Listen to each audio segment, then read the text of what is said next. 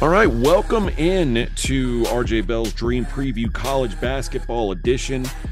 I am AJ Hoffman, joined as always by my co-host who carries us in the best bets, Griffin Warner. Griffin, how you doing, man? I'm doing about as well as a 5 in a row could do. Ooh, Feel really on good. fire. I feel like my just blindly bet home dogs is a little bit more than that, but certainly someone could argue that that's basically what I've been doing lately. It's been working pretty well. I feel like eventually this college basketball market will wise up to making some really questionable favorites because I feel like all of them have lost pretty much. So very pumped, but realize that unfortunately the curtain is on its way closing. So just trying to keep this going as long as possible. All right, this is a Thursday episode for Friday. And the big news in the college basketball world today is that Texas has officially now fired Chris Beard, and they say it's for cause. They will not make another payment to Chris Beard. They say he is basically had conduct unbecoming to the university. He is unfit to be the head coach at Texas. I want to get your thoughts as a college basketball guy, but also as a Texas alum. Let's talk first about the short-term implications of this. First, did you see this coming? Is this something you expected, or because it felt to me like Texas waiting as long as they did to make a move, it almost felt like they were trying to find a reason not to make a move. They were trying to wait until people kind of forgot about it, because Chris Beard's been such a boon for this university, especially from a recruiting standpoint, that I'm not saying it would be right, but I could see a world where the powers that be, the boosters, would prefer to just let's maybe let one mishap slide and keep this program moving in the direction that it's moving, because things are going well in Austin right now. Are you surprised at this, and what do you think the thought process was on making the move happen? So I am a lot to unpack there. I am not surprised. Rumor, and unfortunately, it's hard for me to separate based on my group chats that have been going off all day of other Texas alums. Supposedly Chris Beard had the option to resign until today. Today was the deadline, and I don't think there was any world where he was going to do that, because he was just going to fight this and probably get a settlement out of it, would be my expectation. But I thought there was no chance he would ever coach again. There was some rumors about him saying he'd go into rehab or things like that. And of course, his fiance, basically taking back the whole statement. Though unfortunately it was taken by an Austin police officer, and that's really hard to get away from. But I also saw something that came out from our board of regents that said something to the fact of that he didn't take this as seriously as he should have, which I don't know if that was in interviews or in discussions or maybe what his lawyer said. Yeah, it was like he didn't think it was as big of a deal as they made it out to be, is what it sounded like to me. Yeah, that's really hard to say. I mean, I know that we lost a five-star recruit who was supposedly going to choose Texas, or we were expected to be his landing spot. I don't exactly know who it was, but chose Baylor, I think either last night or today. I don't know if that's relevant to this decision. I'm sure it's not, because it's huge financial decisions, and a high schooler's decision to come to a university probably is less relevant or less important. But no, not surprised. There was some friends of mine that thought he might get another chance, might miss maybe the rest of the season. I figured it was a rest of season ban minimum, with Rodney Terry as associate head coach taking over, and then we'll see what happens. But there was no real smoking gun or NCAA violations here, which I think is usually what you see with college football coaches that have gotten in trouble recently, where they would let that play out with the NCAA, wait for some show cause violations or whatever the NCAA calls it, and then they would essentially terminate his employment then. I don't think that was really the option here. This is more, I'm sure there's got to be some sort of morality clause in his contract, considering how much money he was worth. But unfortunately, Chris Beard did kind of make Texas basketball legitimate in Austin. And now that he's gone, we're going to have to go try to find some big name coach. We're going to shoot for the fences, and I'm not sure it's going to work out. I'm interested in this also because I wonder if this had something to do with the decision here, because there's a player on Texas right now who's been dealing with some charges as well. Arterio Morris, who I mean plays every game. This isn't like he's a freshman, but he's not a guy who like sits on the bench. This is like a guy who's a factor for this team, top recruit out of Dallas, and he is dealing with a family violence charge, or I guess they're trying to decide whether or not they're going to pursue assault charges. But there was an altercation he had with an ex-girlfriend. They did not suspend him. They've not changed his status in any way. And then I wonder if like the fact that they haven't done anything with him, had they let Chris Beard stay, it would have almost been like, you guys, this is a almost a culture you're brooding here. That's what this is showing us. Do you think that played anything into it? I don't, because Arterio Morris was offered a scholarship, and I think this news sort of came out before they had inked him like officially. And there was, I mean, I read some articles talking about how he like flashed a gun and said on like the message part of a Snapchat, "I'm going to kill you," to his ex-girlfriend with a gun pictured. So not great when you hear that. And then I think it was a lot based on, it was a deep rabbit hole that I found myself in, but it was essentially like, if Texas is going to allow this guy to play for him, is Chris Beard like fostering a culture of violence? And then that was before this whole arrest happened. I do think that he has an aggressive side to him, and I think that's part of what kind of that edge made Chris Beard and his defense as strong as it was, that got him to this place. Though ultimately he took a circuitous route through junior colleges to Arkansas Little Rock, to Texas Tech, of course, and then to UT. I don't know. I mean, and I think coached a lot under Bobby Knight, and I feel like there's some, I don't know if it's a flock fly together or whatever that phrase would be. I mean, it seems like there's a lot of commonalities between violence in this guy's past and his life, and unfortunately one that I think is going to cost him his dream job, or it has. And I don't know. I mean, it's really a tough look, especially because Arterio Morris has been really hot from three lately. But I think he's seemingly on the team for the foreseeable future, unless something else happens, because I can't imagine you can go back and revoke a scholarship or something like that. I'm sure that would look pretty bad. But I mean, I guess we could get there if the pressure turned up to that level. I don't think it will. I think it's one of those, oh, he was in high school, didn't realize what he was doing type thing, which I think is completely insane. But unfortunately, my feelings and kind of how our boosters spin things, and really it's the money talks in the Texas alumni areas. And unfortunately, it's big money, and little money doesn't matter. People like me don't matter at all. It's really who's got the biggest checks that can buy out a Tom Herman, or can I don't think this was up to any alumni boosters, but I think that there's probably some of the time that it took was boosters trying to say, no, this isn't that big of a deal. We should sweep this under the rug, which is seemingly exactly what Chris Beard felt as well. Okay, let's talk about Rodney Terry, who's been the interim coach since this happened. Just suffered his first loss in maybe the most I can't imagine a world where a Chris Beard basketball game ends 116 to 103. So clearly there's there's going to be a shift in how this team plays, or in the intensity that they play with. I don't know, but like I said, that would have never happened on Chris Beard's watch. 103 points or 116 points allowed is unimaginable to me, especially at home. But what do we think of Rodney Terry as a coach? What do we think it means for the team this season? Because obviously this is a team that's got a ton of talent.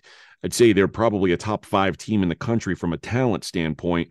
What can Rodney Terry do with them? And what kind of odds would you give for Rodney Terry to be the long-term solution here? Or does this season decide what his chances are? As an alum who does root for the team, I hope that this season doesn't matter. I mean, unfortunately, Rodney Terry, he's been around the program a long time, but I don't think that Texas has like a blue blood Carolina type program that would hire Hubert Davis because he was on the staff. I think we should be looking elsewhere, because we really haven't had much success besides when Rick Barnes was around. And that soured and kind of ended sadly. But Rodney T, and he was an assistant under Rick Barnes. He's been around. He left the University of Texas El Paso, the UTEP head coaching job, to come back, just like a few other assistants on this current staff did. I think because probably we paid more, and the pressure was different, and probably was a better stepping stone for your next big job, head coaching job, and felt like UTEP wasn't going to really happen because unfortunately, I don't think Rodney Terry made the NCAA tournament with UTEP. He did at Fresno State, which is a stop before he left Fresno for UTEP, which was kind of surprising, but I think that was a financial thing. I think UTEP ponied up and was able to pay a lot more money because he had a program going in a decent direction at Fresno, but then really couldn't really get it much higher or better than that with UTEP. And unfortunately in their league, it's a one bid lead and he never really got enough there. I'm sure the big names are really going to come out who we're searching for. I think probably the top of the list that's reasonable is Eric Musselman from Arkansas. But I don't know if that's realistic because unfortunately, even with the new Moody Center that was built, which has been huge for crowd fan attendance and honestly looking like Texas basketball is actually a thing now. I'm not sure if I totally believe it, but certainly moving out of the Frank Irwin Center and its huge capacity has helped in a more intimate setting. And hopefully that is someone that can recruit another big name to come in because I know Royal Ivy's been mentioned, so there's certainly an interest in trying to stay within the program. But unfortunately, I just don't think Texas basketball has had that much success to really have a lot of players to draw upon to come back and take over. Well, let me go through a list of names, and you tell me like how pie in the sky these are. I'll start with the most pie in the sky one. The one that I heard, and I instantly said, "This is never going to happen." This guy passed up on like UCLA and Kentucky is Mark Few, and that's like I saw Mark Few trending on Twitter. I was like, "Why is this happening?" Oh, Texas fans saying hire Mark Few. I'm going to go ahead and cross that one off the list already. Like if he's not leaving Gonzaga for UCLA, he's probably not leaving for Texas. Is Jay Wright worth a call? I mean, do you at least let him say no?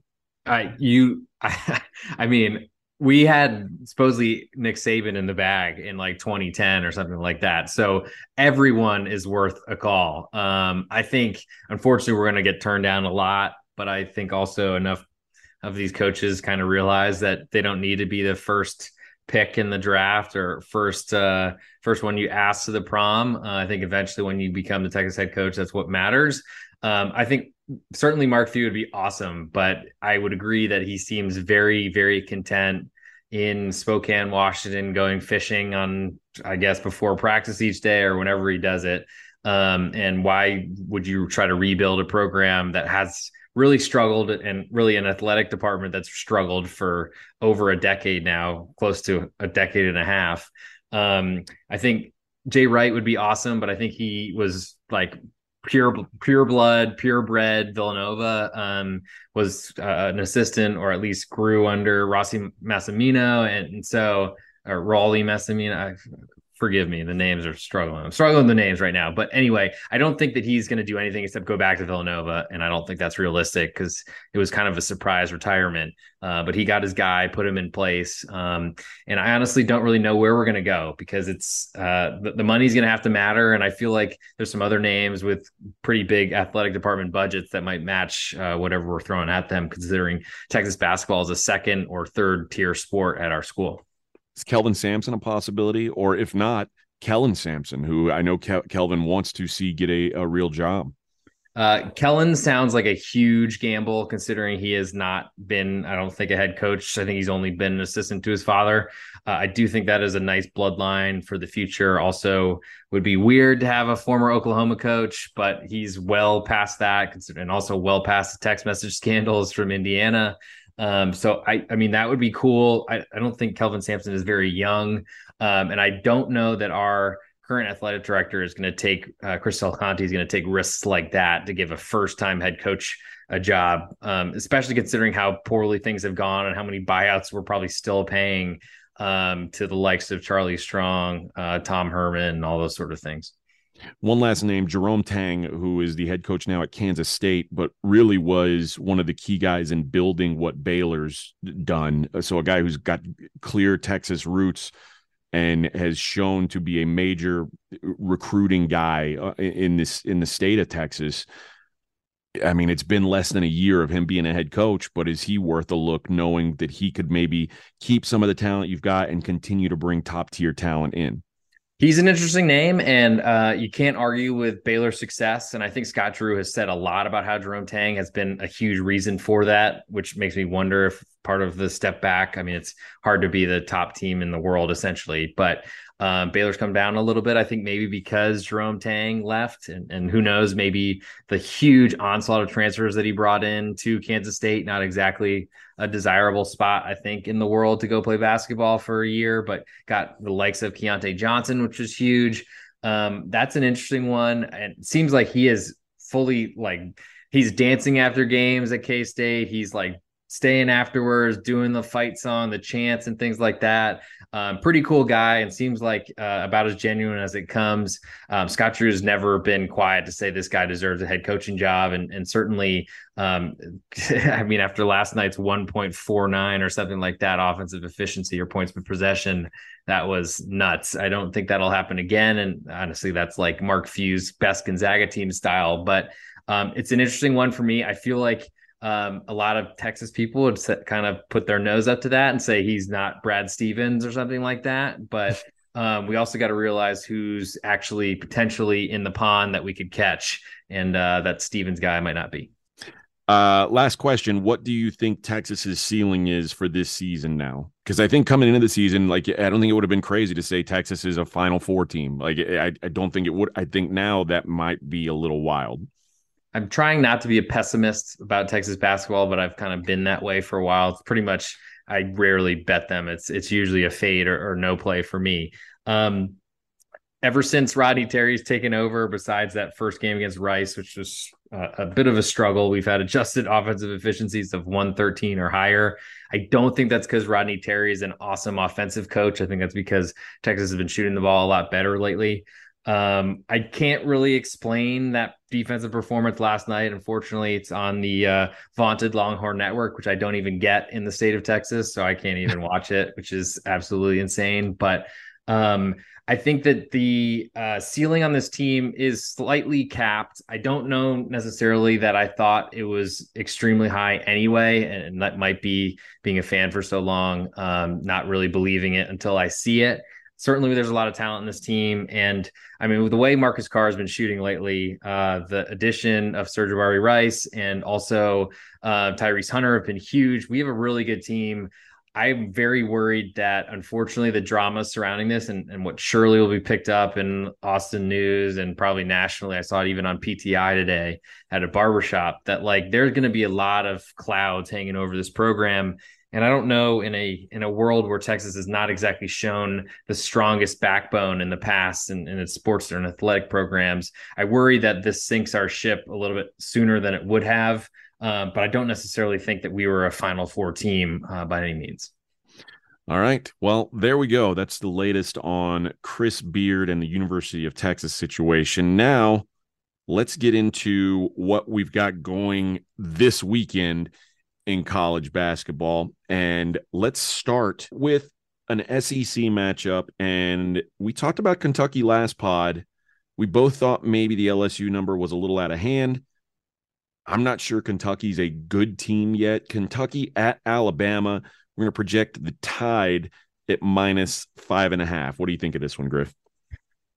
It's a little bigger than I was expecting, but I think is somewhat deserved. I mean, that Kentucky line, they had a couple chances to really blow LSU out of the water, weren't able to take those. I'm glad, especially glad for the pod that both you and I had LSU in that one.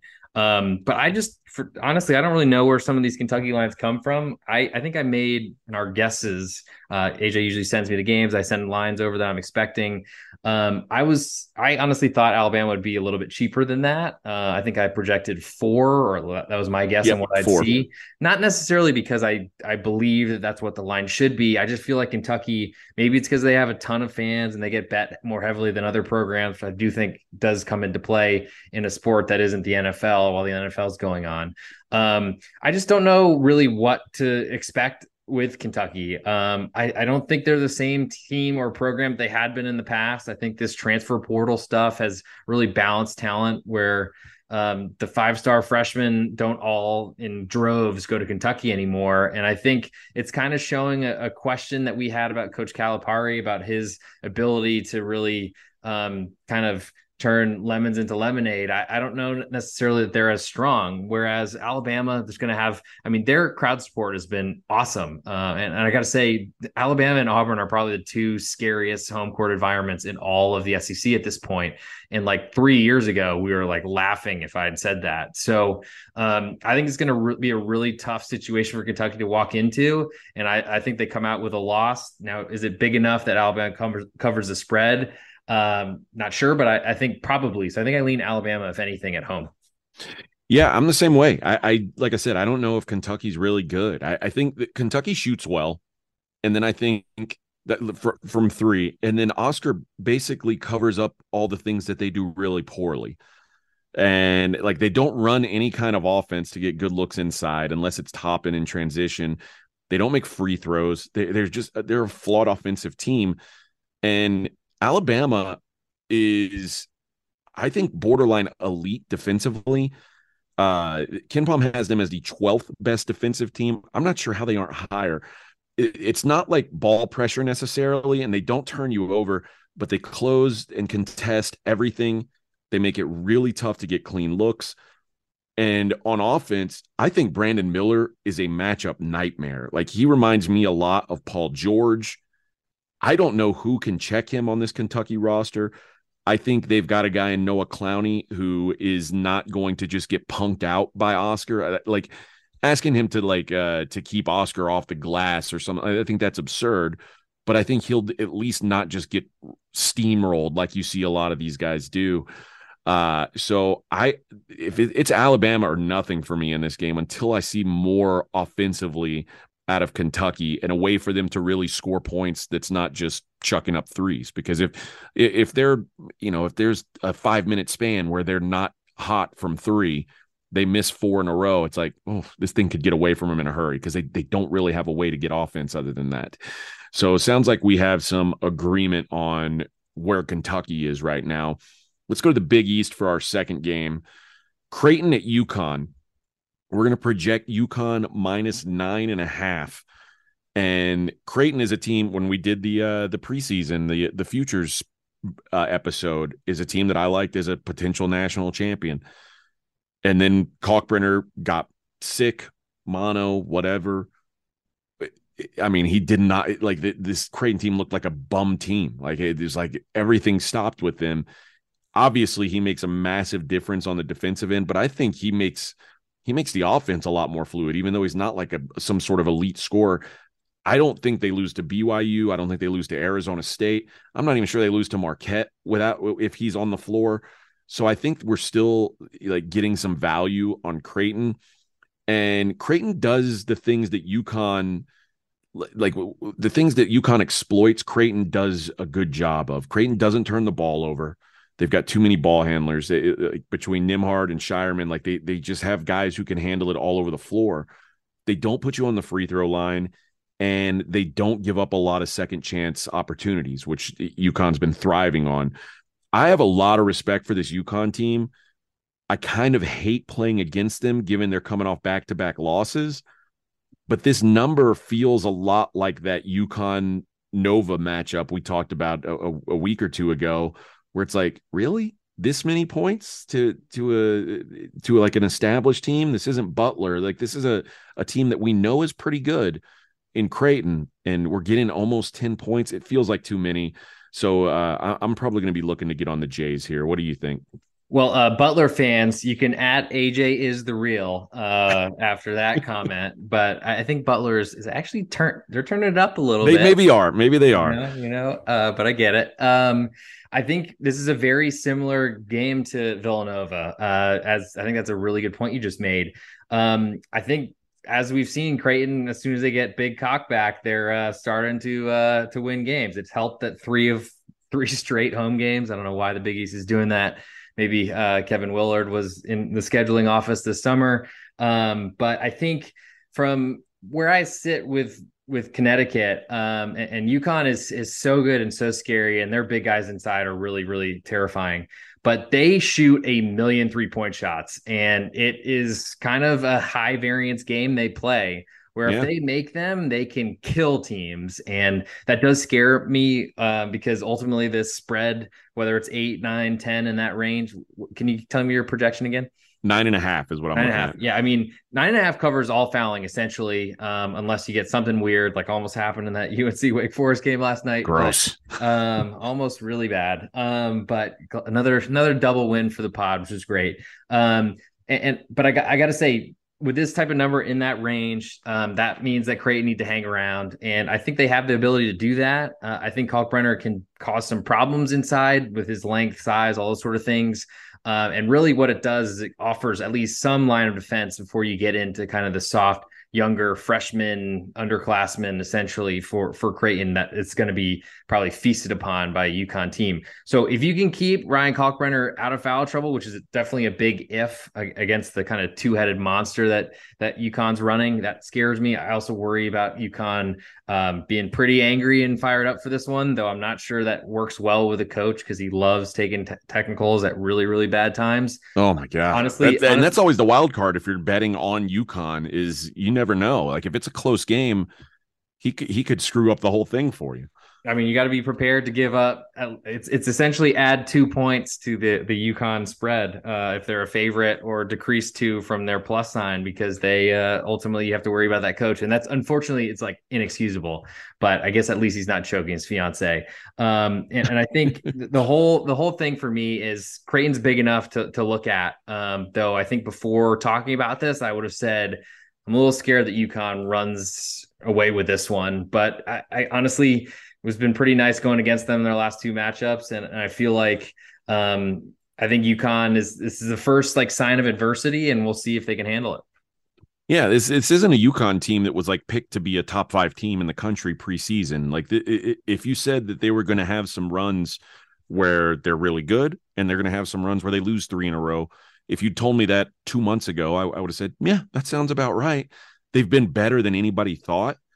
But I mean, we don't know. I mean, it's been a short sample size. We don't know for sure how great this team is. I tend to believe they're very good, but man, I also, again, I think Creighton is a really good sleeper team, especially with Kalkbrenner out there. So it is take the points or pass for me. Let's take a look at Houston, Cincinnati, which is a Sunday game.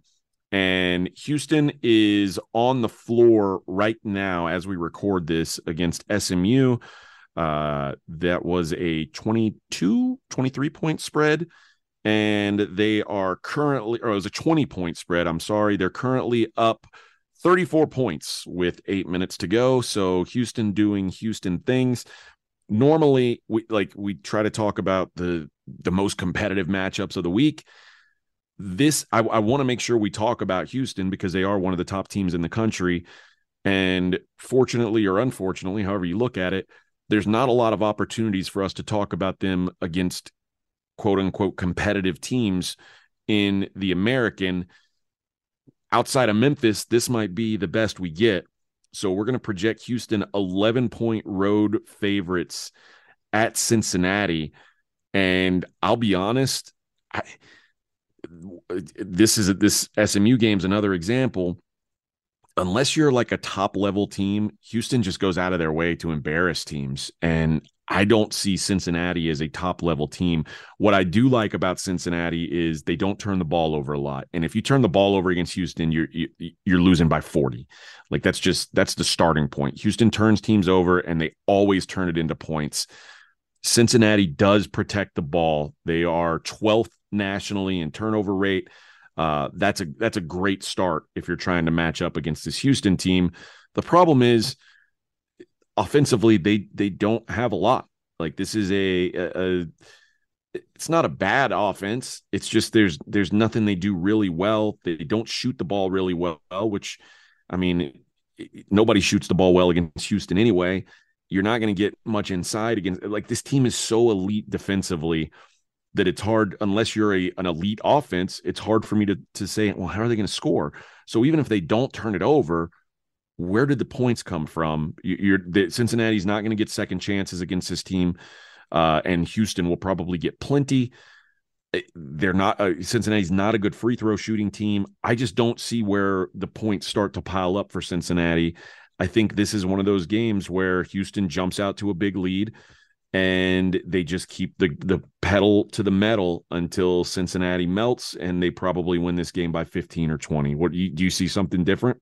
It's hard for me to really have any. I got to say at this point, I don't really look at Houston games much. I do make a line for every game on the card each day, which takes me forever, especially considering I can't even name a player on Alabama A&M. But Houston I think I'm treating them like a Gonzaga right now of a few years ago, where they're just going to thrash everyone. I do appreciate you getting and working Houston onto our podcast, because I know Jim Nance is a huge fan and listener. But I don't know, besides a huge Cincinnati crowd, which it should be nuts there. But it didn't really work. They had to have a huge comeback against Xavier earlier this year just to lose right at the end. I think that's probably the best case scenario you're looking for. Sorry, Cincy fans that are listening, but I think it's going to be a really tough matchup for them anytime really anyone goes against Houston. But we'll probably talk about them again in March when they go on the road to Memphis.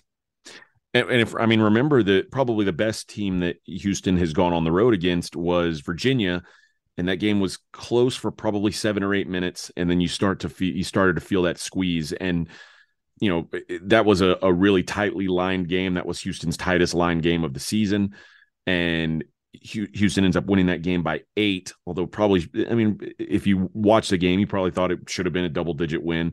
But Virginia, certainly a team, the pace that they play at makes it really hard to run away from them. Cincinnati's going to look to play more possessions, and I think if the more possessions you're willing to play with Houston, the more likely you are to get blown out. So I worry for Cincinnati in this game, and like I said, we don't have the final on this Houston SMU game right now, but it looks like it's going to be another dominant victory.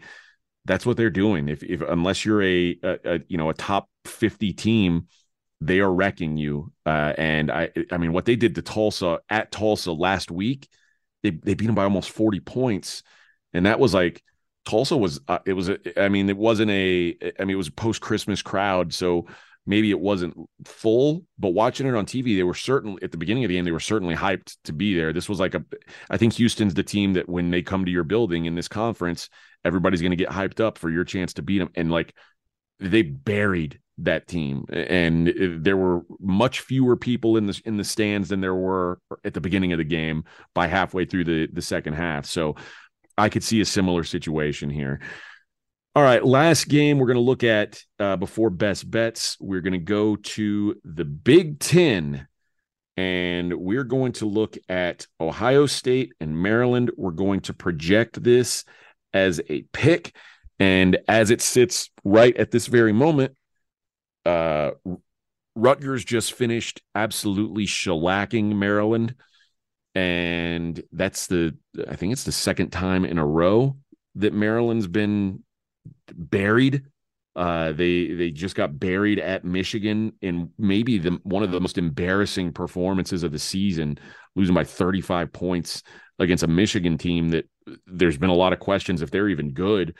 And then they lose by 14 at Rutgers, 64-50, just an ugly physical game. Ohio State, as we speak, is in a tie ball game with a minute to go. I've got it up here on my TV in the background against Purdue. And so this is obviously a great showing for Ohio State. Of course, this showing is at home. We know how important, and both the bad performances by Maryland on the road. We know how important home court is in the Big Ten, but I also am old enough to remember right before Christmas break when UCLA went to Maryland and in Maryland's home building pulled their pants down. I don't know if Ohio State can do that, but I like their roster. I like Holtman. I feel like this team, there's some of the data points concern me. Losing to North Carolina on a neutral concerns me because I don't think North Carolina is very good.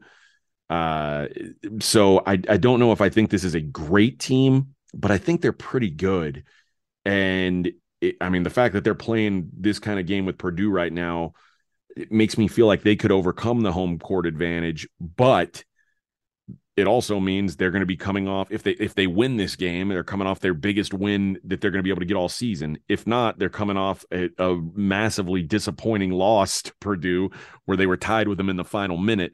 So without knowing how this game ends, how do you feel about the Buckeyes' chances at Maryland?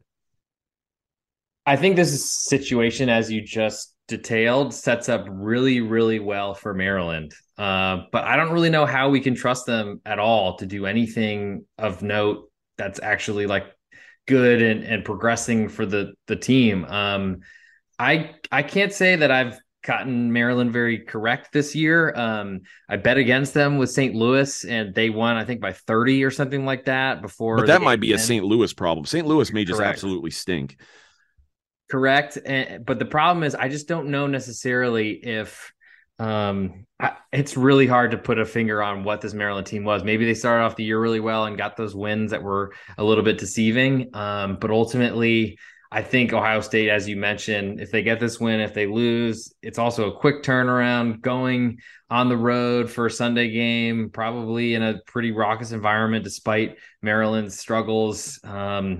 And there's the Chris Holtmann effect where a lot of times his teams peak in December or January. Maybe that's now, but they're going to start trending downwards as they always do. I hope that it doesn't happen necessarily. I don't dislike the guy. I've just seen it happen so many times that I feel like this is a spot that I really want to back Maryland. But I got to say, I note down when teams lose and lose badly because unfortunately you can't cover the spread if you can't hang in a game.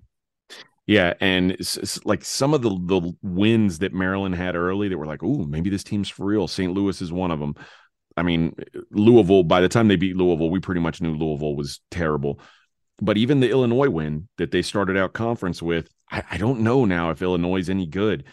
I thought Miami was a really good win, and then Miami, loses yesterday to Georgia Tech. Like, so I just don't know if Maryland's as good as their early season resume said they were, or if they're closer, like I said, to the team that got blown out at home by UCLA and now just has back-to-back terrible showings. Either way, I guess long story short, I wanted to back Maryland here as a pick, and they actually may be getting points at home now, given, like I said, Ohio State is giving Purdue all they can handle, and Maryland just got blown out. So even getting a point or two, I don't think is going to be enough for me now, because I feel like these two teams are trending in very opposite directions. All right, Griffin, before we get to best bets, I know you like to reward our listeners for sticking with us. I do. And it kind of makes, really, I like being on this side that usually in the soccer pods I do with Mackenzie, he always reads the Save People Money stuff, and it makes me feel like the Grinch. But here we go. For our first episode of the new year, please use promo code CBB, Charlie Boy 20, and you get 20% off for all listeners of this college basketball podcast. Good for 7 days from the podcast release. You have until January 12th to save some money, find some picks from AJ and myself. My soccer picks come out usually every night. If you want to get involved in that really difficult sport, but ultimately one that can go well for you as well, jump in there. AJ, I'm sure, is putting out a bunch of UFC stuff, which I can't even name a person in that type of sport. But use the promo code Charlie Boy CBB 20, get 20% off for the next week. All right, let's get into best bets. I will go first since my game is on Friday. Okay. And I actually kicked around two different Ivy League games. I ended up settling on the team I thought I could trust a little more defensively. And I'm going to go with, and by the way, just pulling the curtain back a little bit. Yesterday, I had 6 college basketball wagers. Griffin and I usually exchange our plays for the day. And I said, yep, 3 of them road favorites. And Griffin likes to give me grief for betting road favorites. I went 3-3, and you'll never guess which 3 the losers were. That's right, all 3 road favorites. So I am, at least for the time being, going to try to steer more clear of those. I've told myself, if you've got two of them on your card, you need to eliminate the one you like less. So that's what I'm doing. I have one going tonight. It's Gonzaga, and we'll see if that you'll know how that works out by the time you hear this pod. But I do need to probably pull back a little bit on these road favorites because they just haven't been getting there for me. And Griffin, as we said, 5 straight best bet winners. I got to get on his level.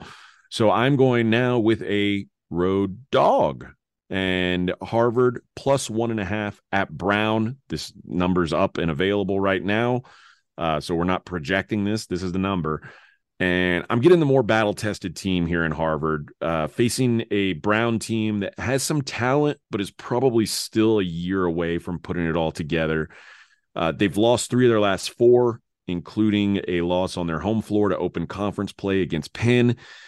And not that that's like a bad loss or anything, but you know, if you're getting beat by almost double digits at home, it's not a good sign. Harvard went to Fog Allen and just before Christmas, and they gave Kansas all they could handle. I don't know if you remember this game, but they were final was a 14-point Kansas win. But this was a 5-point game with like 6 or 7 minutes left to play. Like, they were in it with Kansas the entire game. If you can go and compete in that building, you're going to handle playing at a conference foe in the Ivy League, where home court, it means less than any other conference in the country. Brown relies heavily on threes offensively. Harvard's top 40 nationally in defending the arc, and the Crimson have a massive side edge. They should get plenty inside. Since Mike Martin has taken over at Brown, they are 4-14 against Amaker's teams. So getting Harvard as a dog who's already 5-3 on the road, I trust the Crimson to get it done here. Harvard plus 1.5 at Brown, my best bet. Yeah, as a Rhode Island native, I thought that Brown might be coming out and maybe potentially putting a run to get into the NCAA tournament this year. I've been watching their power rating by the marketplace, by odds makers, whoever is making the numbers, get worse and worse by the second, it feels like. So don't hate that idea. I'm going to go on a Saturday matchup because I don't think the Big 12 has played a Sunday game in history. But I'm going to go with Iowa State, fresh off a big win at Oklahoma. Scary a little bit for me there, I'll admit. But they're visiting TCU, and they are what AJ projected me as a 4-point underdog. I'm willing to bet them as any sort of underdog on the road at TCU. I'm not a believer in the TCU offense, and I feel like that is against much inferior defenses, far worse defenses than the one that they're going to face in Iowa State. Conference plays here, and I feel like I'm watching a ton of fouls not getting called. And that is a perfect setup for Iowa State. I think it's a big reason why they went so far in the NCAA tournament last year, despite absolutely no expectations, is because when they're in a position that they can get away with fouling you, they will do it. They will do it for 40 minutes. It's like the Rick Pitino style, foul them because they're not going to call it because the game will take 8 hours. And I think it really works. And I think Iowa State, with their additions of the St. Bonaventure transfers and Osun Oshuniyi, who's such a big body presence on the interior, I think every point is going to be tough for TCU to put up. And as a favorite, and honestly, with a crowd that I don't expect too much to come from, not a great home court advantage there unless they're playing Kansas, it seems. Plus, they got that thing called that national championship coming up, and I feel like a lot of their biggest fans will be on the road, traveling, getting ready for a Georgia upset. I don't know, but I'm going to go Iowa State to AJ's +4 number, but I'm playing them down to +1. I think it's important if you can get it above a possession, or at least a full possession of +3. But that +4 was too big for me to resist. So I will take Iowa State +4 to go along with AJ's Harvard best bet. And hopefully we get a 2-0 here, because I would love to see it. Yeah, I think you're going to get a good number here on Iowa State, given that TCU just came off back-to-back wins over Texas Tech and Baylor on the road. So I think they're riding high right now. This is a sort of a silly thought, but I was thinking it today. The entire Big 12, with maybe the exception of Kansas, feels so tightly, put together that I'm almost willing to take any underdog. Like, it feels like if you can get points in the Big 12 and not a Kansas game, you should probably take those points, because it feels like this, this is conference. I really think it would not shock me if every team from this conference made the tournament. I don't think that's out of the question. And given where, Texas, who was supposed to be at the top of the pile in this conference, where they're at now, I really think the separation between number 2 and number 10 in this conference isn't a lot. So if you can get outside of a possession on any of these teams, that's where I'm going to start looking. I think it's probably, as you said, very unlikely that all 10 teams will make the NCAA tournament, despite the Big 12 name. There's 10 in the conference. Drives me insane, but whatever. But I do think that any team on that conference member list could make this tournament. And I don't think you can say that about any league out there. Unfortunately, what I think that does, it's going to really muddy up who is good and who is what, and really add a bunch of losses to a lot of ledgers, which unfortunately is going to mean that seeding probably won't be as high, which could give us some value, like with a team like Iowa State that might go on a little bit deeper run than the seeds would suggest in the NCAA tournament. But I'm actually kind of rooting for, as Texas winds down at time in the Big 12, for a good showing. And part of me is like, man, why aren't I going to Kansas City for the Big 12 tournament this year? But hopefully we got one more next year and I can make that happen. By the way, we'll just go ahead and put a bow on this thing. Purdue ends up beating Ohio State 71-69, and Fletcher Loyer made a 3 to put Purdue up 2 with 11 seconds left. They took the Buckeyes take a timeout with 6-7 seconds left, and out of that timeout, they do not get a shot off and lose by 2. So Chris Holtmann, everybody. Oh boy. I just said I like Chris Holtmann too. Maybe we should edit that out. I don't know. I don't know what to do about that. But now we get Ohio State coming off a heartbreaking loss as they go to Maryland.